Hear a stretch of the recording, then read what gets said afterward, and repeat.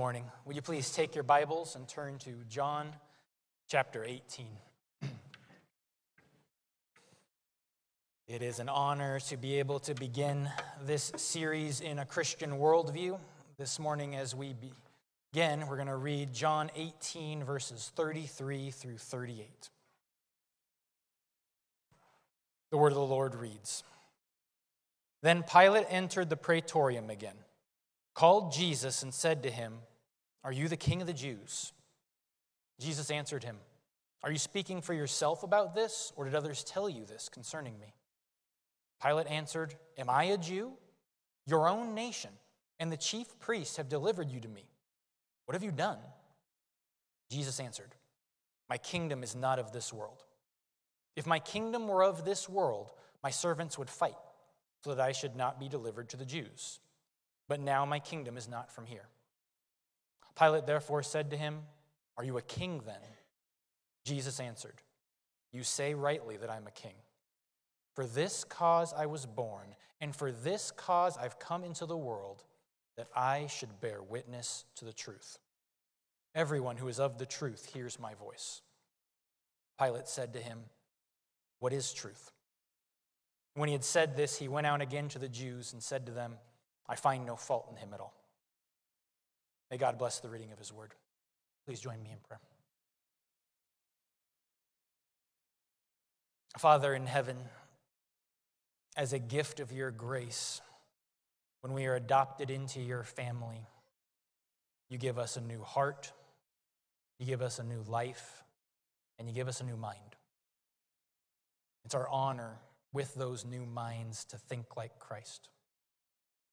I pray as we begin this study that our minds would more and more be conformed to thinking of our Lord and Savior. And it's in his name that we pray. Amen. Please be seated. As you're finding your seats, I'd ask you to have your outlines nearby. We'll refer to them throughout the lesson. This topic of worldview is very near and dear to me. When Pastor Brian and I were praying over different topics to begin the year, and when we got to worldview, it was immediately to me like, yep, that's what we got to do. We were real excited, and we were working on we had 5 weeks in January, so we're working on a 5-week plan. And after a few weeks of that, we said, nope, we need more than 5 weeks. So, well, let's do January and February. That's a 9-week plan. That'll be great. Nope. So it's right now a 10-week plan going into March. It's 10 weeks going on 10 years. I had the opportunity of teaching a worldview class at the high school we used to run. We called it philosophy, and we taught it twice a week for 9 months, and that wasn't enough time. So we'll do what we can. This is definitely a topic that we can dig deeper in. I'll do my best to contain my excitement and respect your time and keep this sermon under 7 hours, but no promises. As we begin, let's talk about the spies and the Israelites. We go back in time to the book of Exodus, and as we see the Israelites, they've been slaves in Egypt for 400 years. And in God's perfect timing, he delivers them. He delivers them through amazing displays of power. There are 10 plagues showing the Egyptians that all those false deities that they worshipped were completely powerless against the one true God, the God of Israel. So after the 10 plagues, the Israelites are finally allowed to escape that captivity and make their journey towards the promised land, the land that God promised Abraham so many years before. So young and old, injured and healthy, they all make the trek. They all have all of their possessions, plus more, because the Egyptians actually gave the Israelites treasures just to get rid of them. And they make their journey. They make this journey to the promised land. After some time, Egypt's hearts get hardened again, especially the Pharaoh. And they start to chase down the Israelites. The Israelites, they get to the Red Sea. They're a little unsure of what the next step should be. And it's at that point that they hear the thunder approaching as the hoofbeats of the hundreds and hundreds of horses come over the mountain, and the Israelites are terrified. Moses says some of the best words in Scripture: stand still and see the salvation of the Lord. Moses raises his hands, and the sea before them parts. Wall of water on the left, wall of water on the right, dry ground before them. And the Bible goes out of its way to say the ground is dry. Even the moisture from the dirt at the bottom of the Red Sea is sucked from the soil, so the Israelites can have firm footing as they make their trek through the Red Sea. Young and old, injured and healthy, all of their possessions make their journey through the Red Sea. The hard-hearted Egyptians think they can chase down the Israelites in the midst of the sea. It's not firm footing for them. As the Egyptians make their way through the Red Sea, they're getting stuck in the mud, and they find out much too late their future.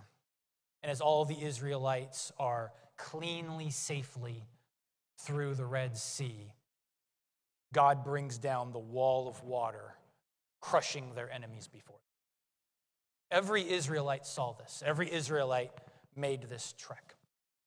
They continue their journey to the promised land. They're right there on the outskirts, and God has them send 12 spies, one spy for each tribe. So every tribe has a trusted representative. And those 12 spies go to spy out and observe the promised land they've been waiting for so long. The spies come back after 40 days. All 12 spies are unanimous in the land is beautiful. It's flowing with milk and honey. And when I was a kid, I thought that meant there were waterfalls of milk and honey. And I learned later that that's a description. To be flowing with milk and honey, in that era, milk and honey were the extras. You needed bread, you needed water, you were blessed if you had milk and honey. So to have a land flowing with milk and honey, this is a land so beautiful, it will meet all of our needs and then some. The spies were unanimous in the verdict. The spies were also unanimous in the assessment. These cities are big and fortified, and those people were stronger than were the Israelites. This is where the unanimous verdict changes.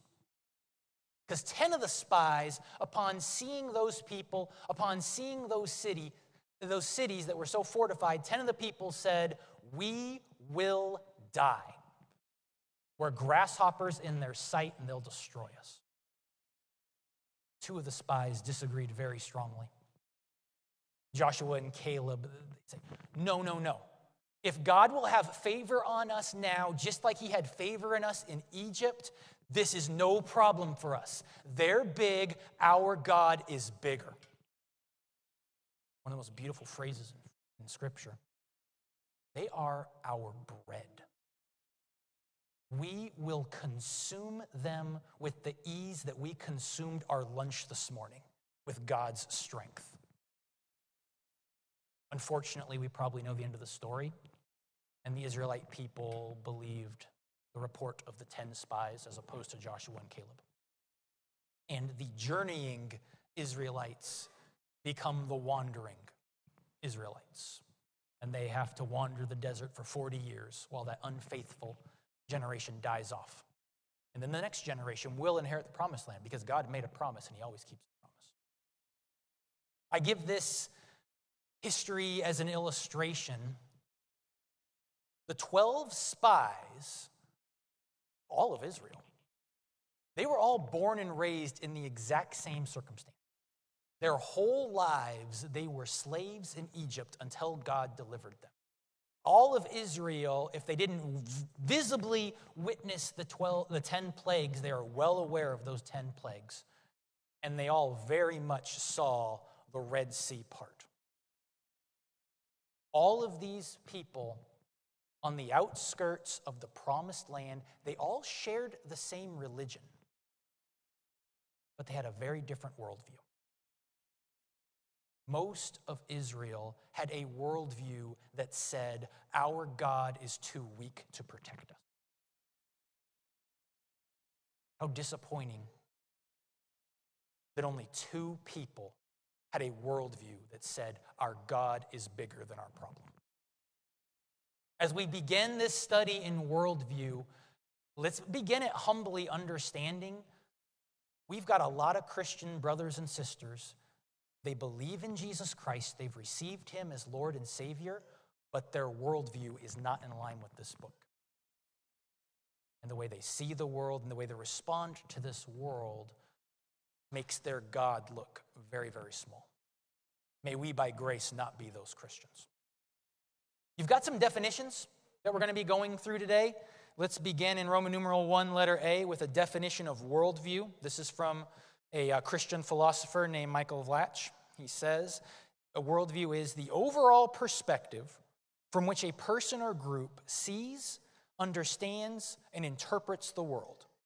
This includes conscious and unconscious presuppositions and beliefs concerning a wide variety of topics, such as the existence of God, who we are as human beings, our purpose in life, our duties and roles in society, and life after death.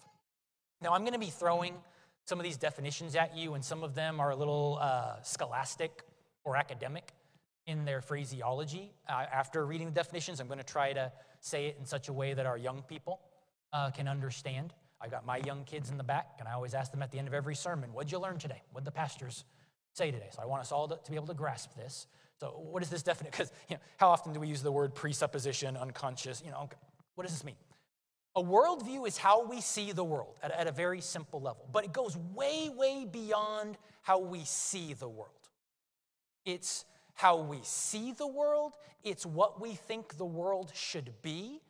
It's how we respond to the certain things that we see and experience in our world. And our worldviews can be very different, even as we're seeing the exact same thing. One of the best illustrations I've heard is like a pair of glasses. So using my glasses as an example, let's imagine that my lenses here are rose tinted.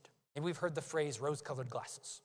Okay? So I've got these lenses here, and they're made of a reddish glass. So when I put my glasses on, I'm seeing the same objects that are in the room, but because I've got this reddish tint, as I'm seeing all the objects I'm seeing them with a reddish tint. And now the goal of the glasses that I'm wearing is that it would make the objects that I'm looking at more clearly.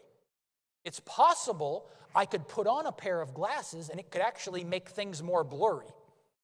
So I'm wearing the glasses, I'm seeing the objects, but they're blurry, they're fuzzy.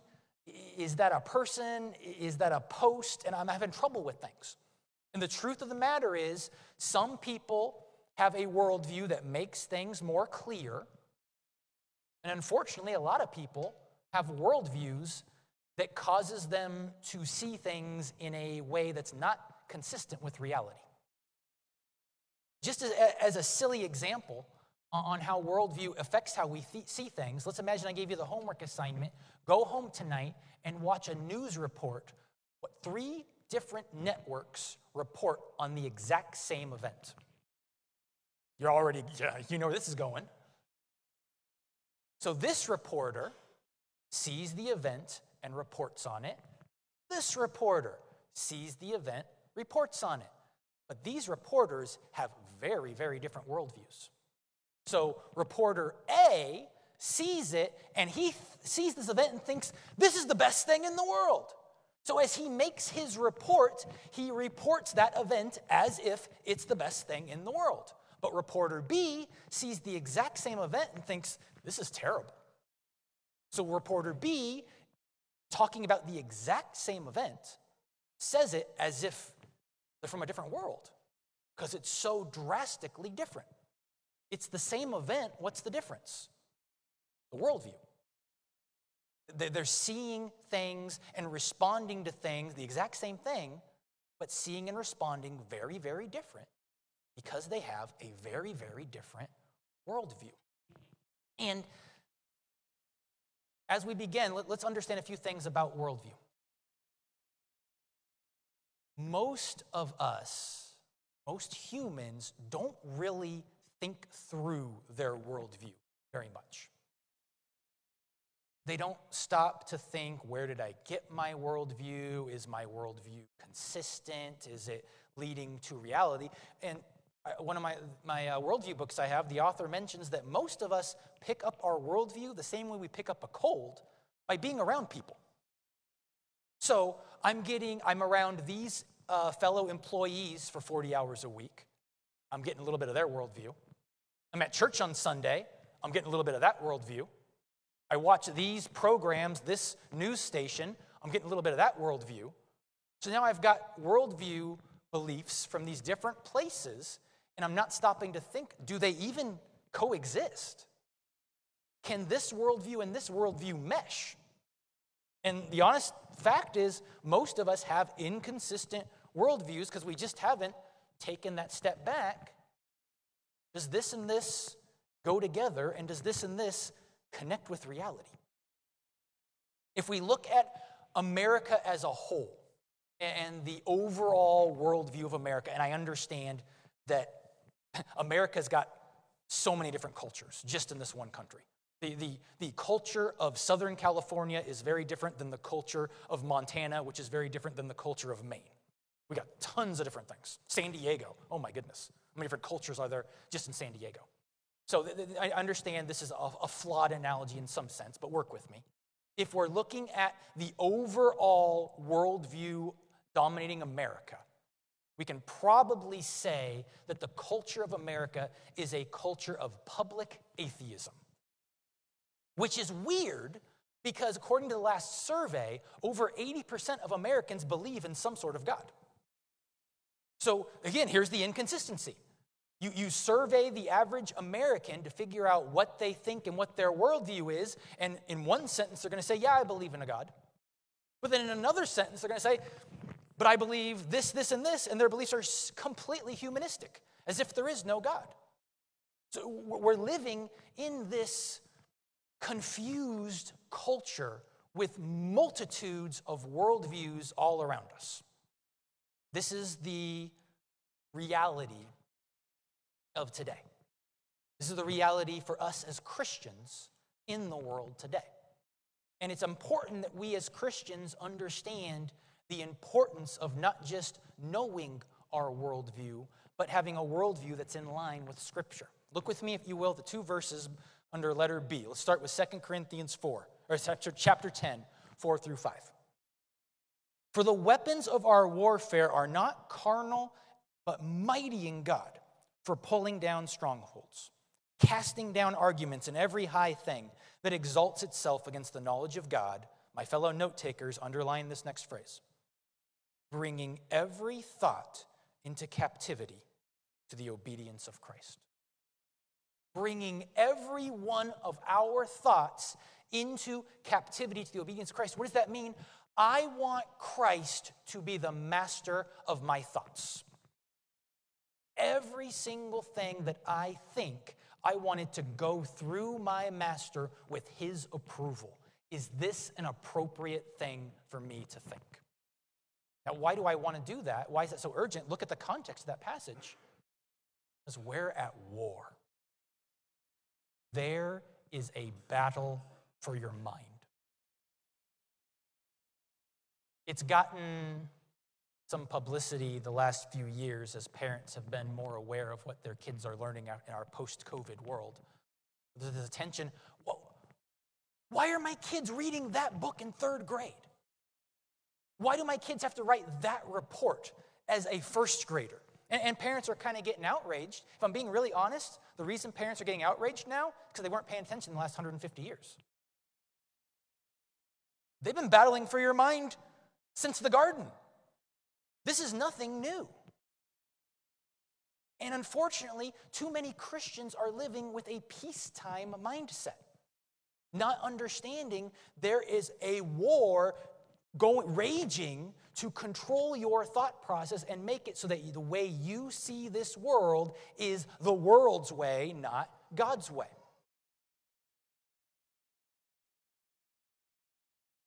I've never been a soldier. I'm making an assumption here. But I think if you're a soldier that doesn't know you're at war, it would make you a lousy soldier. How urgent is it that you carry your weapons? How urgent is it that you have your eyes up watching for the enemy, watching their devices? How much are you working to protect your fellow soldiers if you don't even know you're in the battle? As children of God, as soldiers in his kingdom, we need to understand we're at war. And in this war, we have to fight hard to make sure that our mind is in line with God. We have to fight hard. Last time I checked, war is not comfortable or easy. We might let our guard down. The world is not. When the world senses Christianity coming into the culture, what do right away? Get that out! Separation of church and state. No place for that. They'll catch our stuff. Are we catching theirs? We've got to be aware. Look at our next verse with me, if you will. Colossians 2:8. Beware, the apostle says, lest anyone cheat you through philosophy and empty deceit, according to the tradition of men, according to the basic principles of the world, and not according to Christ. Have to beware. From the earliest stages in most of our school systems, the argument is that they're teaching neutral education. There is no such thing as neutral education. Those words don't go together. Most schooling in America is based on a Darwinian worldview perspective, which removes God from the equation. So most Christians, even though they believe in Christ, still have remnants of the Darwinism that they were raised with behind different presuppositions, behind different ways they see things. And that's a curse. You know this phrase, men? Ideas have consequences. The men from last year's men's breakfast go, hey, we heard that over and over again. The last year in our men's breakfast, that was kind of our series for the year, that ideas have consequences. We all know the name, whether we did well in history or not, we know the names Hitler and Stalin. Those men had a Darwinian worldview, and they logically, consistently worked out the ramifications of their worldview to the detriment of this world. And that's obviously not to say that every person with a Darwinian worldview is going to be as evil as them. Not at all. Those worldviews, those thoughts, those ideas, consequence. We have to guard for ourselves, for our kids, and for our grandkids. Have to guard our mind against the onslaught that's coming. And that was my 5-minute introduction. Hope you all ate a good breakfast. All right. What about truth? Avon, you got that definition for me on truth? I don't know if this is in your notes. Truth is propositional. Okay, so let's work through this. The logically basic sense of truth is a quality of propositions that are also true. What? Okay. Here's my proposition. I'm going to make a statement. This podium right here, my hand is resting on a podium. This podium that my hand is resting on right now is black. Okay? I just made a proposition. I made a statement of fact. And that statement that I made is either true or false. There's no room for anything else. This podium that my hand rests on is true, or this podium that my hand rests on is black. It's true, or it's not black. It's false. Okay? Truth is propositional. Last week, Pastor Brian, his verse, 1 Timothy 3:16, if we remember it, it was 6 propositional statements. Jesus was manifested in the flesh. Jesus was vindicated by the Spirit. Jesus was seen by angels. Jesus was proclaimed among the nations. Jesus was believed on in the world. Jesus was taken up in glory. Those were 6 propositional statements that are either true or false. If you weren't here last week, they're true. Okay? That truth is propositional. Okay? Now look at your notes in Roman numeral 2, letter A, There's this idea that truth is propositional. Our culture is currently fighting that in some ways. Okay? So here's something that our culture has done in many different religions.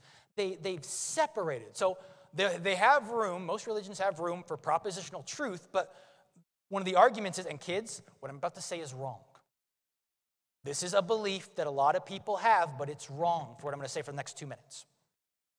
There's a common belief in some religious worlds that there are propositional truths such as 2 + 2 is 4. There's room for that. Yes, 2 + 2 can be 4. Yes, that propositional truth is true, but that truth belongs in the public sector. That's true for all of us, and that's fine. Religion, though, isn't in the public sector. Religion's in the private sector. And there's a different kind of truth over here. Your propositional truths are over here in the public world. In this part of the world, this is subjective truth. You have your belief about God. I have my belief about God. They're very, very different. But that's okay because it's a private truth. It's more of a value. So as long as my truth doesn't hurt you, then I can have whatever truth I want in this part of my world. It's my private thought. It's my private world, so I can have my private truths. And these two things don't coexist in many parts of the world today. Okay? And again, kids, all that stuff I just said is wrong. Okay? Maybe you'll hear people, when you're talking about religion, oh yeah, that's good for you. Oh yeah, and if you believe that, that's great. Can I be real blunt for a second? If what you believe in, what you are resting your eternal condition on is a lie, that's not good for you. It's the exact opposite. And as people say that phrase, then you're knowing their worldview. Okay, so if you're saying my religion is good for you, and everybody's religion is good for them, now you're knowing as you hear that, okay, you have a worldview of, and here's our phrase, of religious pluralism. If you've never heard that phrase, we can probably look at it for a second and figure out what it means. Religious pluralism is the idea all religions are equally valid. All are good, all are acceptable, you can have yours, I can have mine, and they're all good. All roads lead to God. Okay, so that's a current belief that is dominating our world in regards to truth. That's not true. That's not what truth is. Truth isn't this subjective thing where we can have conflicting truths. What is truth? Let's look at letter B. Truth is absolute and objective. What does that mean? If it's true, it's true. Doesn't matter if you and I agree with it. Doesn't matter if you and I have been exposed to it. Doesn't matter if we voted on it. If it's true, it's true. And other things would then be false. That's what to knowledge. Before there was mankind on this earth to recognize truth or identify truth, there was already truth. It's universal. If it's true here, it's true on the other side of the world. It's exclusive. What does exclusive mean? Again, I got a club. I have the club of truth. Anything that is not truth is kicked out of the club. But I really, really want in. You can't come in. You're not truth. Only truth is allowed in the exclusive club of truth. Truth is unchanging. 2 + 2 was 4 yesterday. 2 + 2 is 4 today. 2 + 2 will be 4 tomorrow. There will not be a time in history where 2 + 2 is 7. There will not be a time in history where 2 + 2 is purple. 2 + 2 is 4. That is an unchanging eternal truth. And here's how we know it can be that way, because truth has a standard. 2 different times last month, in 2 very different parts of my life, I heard very passionate debates about French fries. And I'm making a mistake talking about French fries this close to lunch. Work with me. And again, totally different parts of my world. But there were passionate pleas trying to convince others to come to their side and see the truth of what was the best French fry. And they were making truth claims. And it was all in good fun. And I believe they're all still friends. Now, French fries are in opinion world, not truth world. Why? What puts one thing in one part and something else in the other? French fries are in opinion world because there's no standard. There's no eternal standard that says this is what a French fry should look like and taste like. So it's all up to preference. And you can like your kind of French fry, and I can like my kind of French fry, and a French fry for maybe somebody's got a potato French fry and somebody else has a zucchini French fry. That's fine. I would never eat the zucchini French fry. But there's no standard. So we can have our preference. There are other things in this world where there is a standard. True and false. Right and wrong. So if there's a standard, we should ask a really, really important question. Says who? You're saying that's the standard. Says who? Did you make yourself the standard? And if so, has your self and your preference eternally been the standard? Otherwise, we're in preference world. By God's grace, as Christians, we have an eternal standard. Letter C, our standard is God and His Word. Jesus says in John 17, as He's praying His great high priestly prayer, sanctify them by your truth. Your word is truth. Let's go back to our religious pluralism, talking about them. So again, their belief is there's propositional truth over here, and there's private, subjective truth over here. Here's how they can say that. They can say that because their belief is, those that hold to religious pluralism, they believe God does not reveal Himself to us in propositional truths. He just reveals Himself. So if that's where God is, whatever He is, and again, kids, what I'm about to say is wrong. So then, if there is no standard, and God just reveals Himself, so then God might reveal Himself to you this way, and then you, based on your interpretation of that experience, you interpret God that way. Somebody else, very different interaction with God, very different experience with God. They come from a different place, so they interpret God differently. Now, all of a sudden, their idea of God is drastically different than the first. But if that's how God reveals Himself, if God just reveals Himself however, whenever, wherever, and there's no standard in that world, then we can all have our subjective truths about God. There's no standard.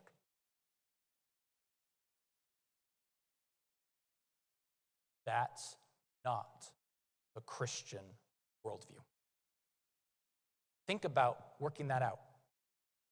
I have my experience with God.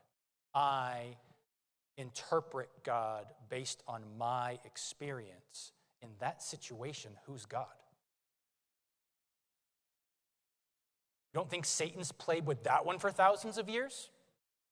Let me give them a worldview where they make God according to their image, and their pride will keep them there. That's not the Christian view. The Christian worldview is there is a God. He is holy. He is loving. He is just. He is righteous. He is merciful. He communicates with His image bearers through the Bible. That's the Christian worldview. There is a standard in the Christian worldview. The standard is the authoritative, inerrant, clear, necessary, and sufficient Word of God. I said those words for a reason. These words I just said, this is our Sunday school lessons for the next 4 weeks. Listen to these words again. This is what we're going to teach in Sunday school at 10 a.m. The Bible is authoritative, inerrant, clear, necessary, and sufficient. This is how God communicates with his people, how he communicates truth to his people. His word is truth, and then letter D, Jesus himself is truth. John 14:6, Jesus says, I am the way, the truth, and the life. No one comes to the Father except through me. Let's think back to the passage we read at the beginning in John 18, Jesus and Pilate having that interaction. In verse 37, I believe I have a slide for that even, Pilate asks Jesus, are you a king then? Jesus says, you say rightly that I am a king. We should have done 10 weeks on that phrase. R.C. Sproul says of this passage that the objective truth Jesus says right there, that he's the king, that's the objective truth upon which his life stands or falls. Powerful. Jesus says, you say rightly, I'm a king. And he keeps talking.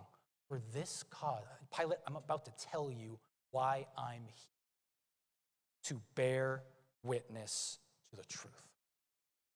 Everyone who hears who is of the truth hears Jesus' voice.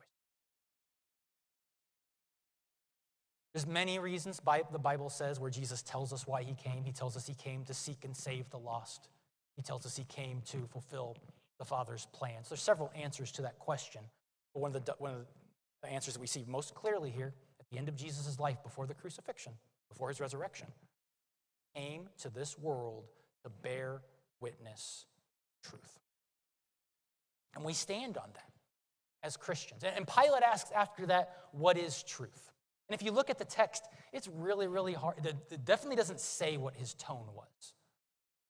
Maybe we could make some guesses based on what happens before and after, but, did he ask scoffingly? What is truth? Did he ask confused? What is truth? Did he ask longingly? What is truth? A little unclear. We should talk about truth, though, and God's word does reveal it by his grace. Turn your page over if you've got it. Under Roman numeral 3, we have Harold Netlin's propositions of Christian exclusivity. What? Harold Netlin was a missionary who became a professor of religions. He claims Christianity makes claims of exclusivity. So that's the opposite of religious pluralism. Religious pluralism is all religions are true, equally true, and all have validity. Christian exclusivism is nope. One religion, only one religion, based in Christ. And now Harold Netlin makes his claims based on, I'll throw another big phrase at you guys. He makes his claims based on what we call in logic the law of non-contradiction. Okay? Oh, what? Podium. Claim number 1, proposition number 1. This podium that my hand rests on is solid black. Proposition number 2. This podium that my hand rests on is solid yellow. We have a problem. Those two claims cannot both be true because those two propositions, those two claims contradict. Logically speaking, they can both be wrong. They both can't be right. It's logically impossible for two contradictory statements to be right. I could say this podium is solid black and this podium is made of wood. That's not a contradiction. But I can't say this color of this podium is black and also the color of this podium is yellow. Contradicts. So based on the logical law of non-contradiction, here's what David Nobel says of religion, specifically Christianity. I think we'll have that quote on the screen above me. When we apply the law of non-contradiction to the religions of the world, we find that Hindus, Buddhists, Jews, and Muslims deny what Christians affirm. That is, that Jesus is God incarnate, the second person of the Trinity. Either Jesus is, in fact, a member of the Trinity, or he is not. If he is not, then Christians are wrong and people of other religions are right. On the other hand, if Christians are right, then those other religions are wrong. It cannot be both ways. While it is possible all the religions of the world are false, it is a certainty that they cannot all be true. Basic, elementary laws of logic, two contradictory things can't be true. If every religion in the world said every other religion in the world is true, then there's room for that. But when there is a religion that makes strong claims, us and only us, that's an exclusive claim. That's a claim that now there are too many contradictions and they can't all be true. And Christianity makes exclusive claims. Here's what Harold Netland says are the four claims to propositions of Christian exclusivity. Letter A. Jesus Christ is the unique incarnation of God and fully man. We talked about that the last 4 weeks in our sermons. Letter B. Only through the person and work of Jesus Christ is there the possibility of salvation. Jesus just said that in John 14:6. Letter C. The Bible is God's unique revelation written and thus is true and authoritative. We're going to talk about that the next 4 weeks in Sunday school. Letter D. Where the claims of Scripture are incompatible with those of other faiths, the latter must be rejected as false. Christian worldview says the Bible is the Word of God and the Bible is truth. Guess what that means? Anything contradicting this book is not true. It is false. Now, so when we say the Bible is true, some will, well, then does the Bible talk about the truth about everything? And the easy answer is no. There's a lot of things in math and in science that are not mentioned in the Bible. But anything in the math world and in the science world, if it contradicts anything in Scripture, it's not true. We're seeing it wrong. It's being interpreted wrong, it being science or math. God is a logical God, so science works and math works. This word is truth. Things that contradict this word are false. It's not loving for me to lead you on and make you think otherwise. As we come to the conclusion, as we try to wrestle with, so if all of that is true, what do we do with it if we're forming a Christian worldview? We understand that God's the God of truth, and he communicates truth through Scripture. We understand that anything that conflicts with the truth of Scripture must be deemed false. And as we're talking about worldview in particular the next 9 weeks, I told you a few minutes ago, we're at war. This isn't going to be comfortable. This isn't going to be easy. Odds are most of us in this room haven't given a lot of thought to the forming of our worldview. So odds are most of us in this room have inconsistencies that by God's grace will be weeded out. That means discomfort. That means recognizing the humbling thought, wait, I was wrong. Having to change, potentially. I'm going to echo Pastor Brian as he said so many times, we need to come into this series as God's people with open hands. What does that mean? Jesus, I am ready to let go of anything that is not in line with your thinking. If this book tells me I was thinking wrong, I let it go. Jesus, I want you to be the Lord of my life. That includes being the Lord of the way I think.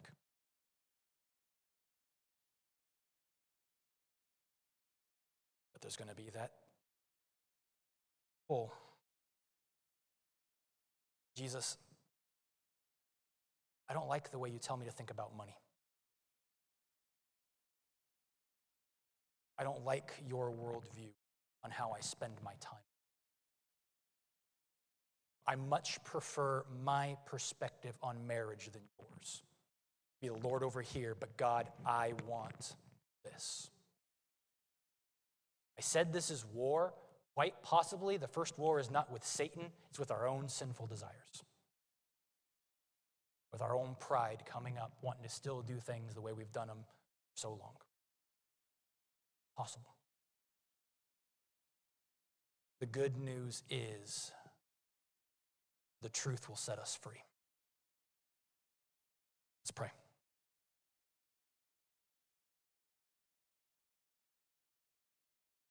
Father in heaven, we're so thankful that you love us enough to share the truth with us. You are a God of truth. You sent a Savior who is a Savior and Lord of truth. You communicate with us through a word of truth. We so much desire to see your truth clearly. If we have a worldview that is making your truth blurry or fuzzy, we pray that you would give us better glasses. Give us a better worldview. We want to think like Christ. We want to see this world like Christ. We want to see our lives the way Jesus sees our lives. We want to see the lives of those around us the same way Jesus sees those lives. Echoing the prayer of Psalm 119, open our eyes. Open our eyes that we might see the wondrous truths of your love. We pray these things in Jesus' name. Amen. At this time in our service, we will celebrate communion.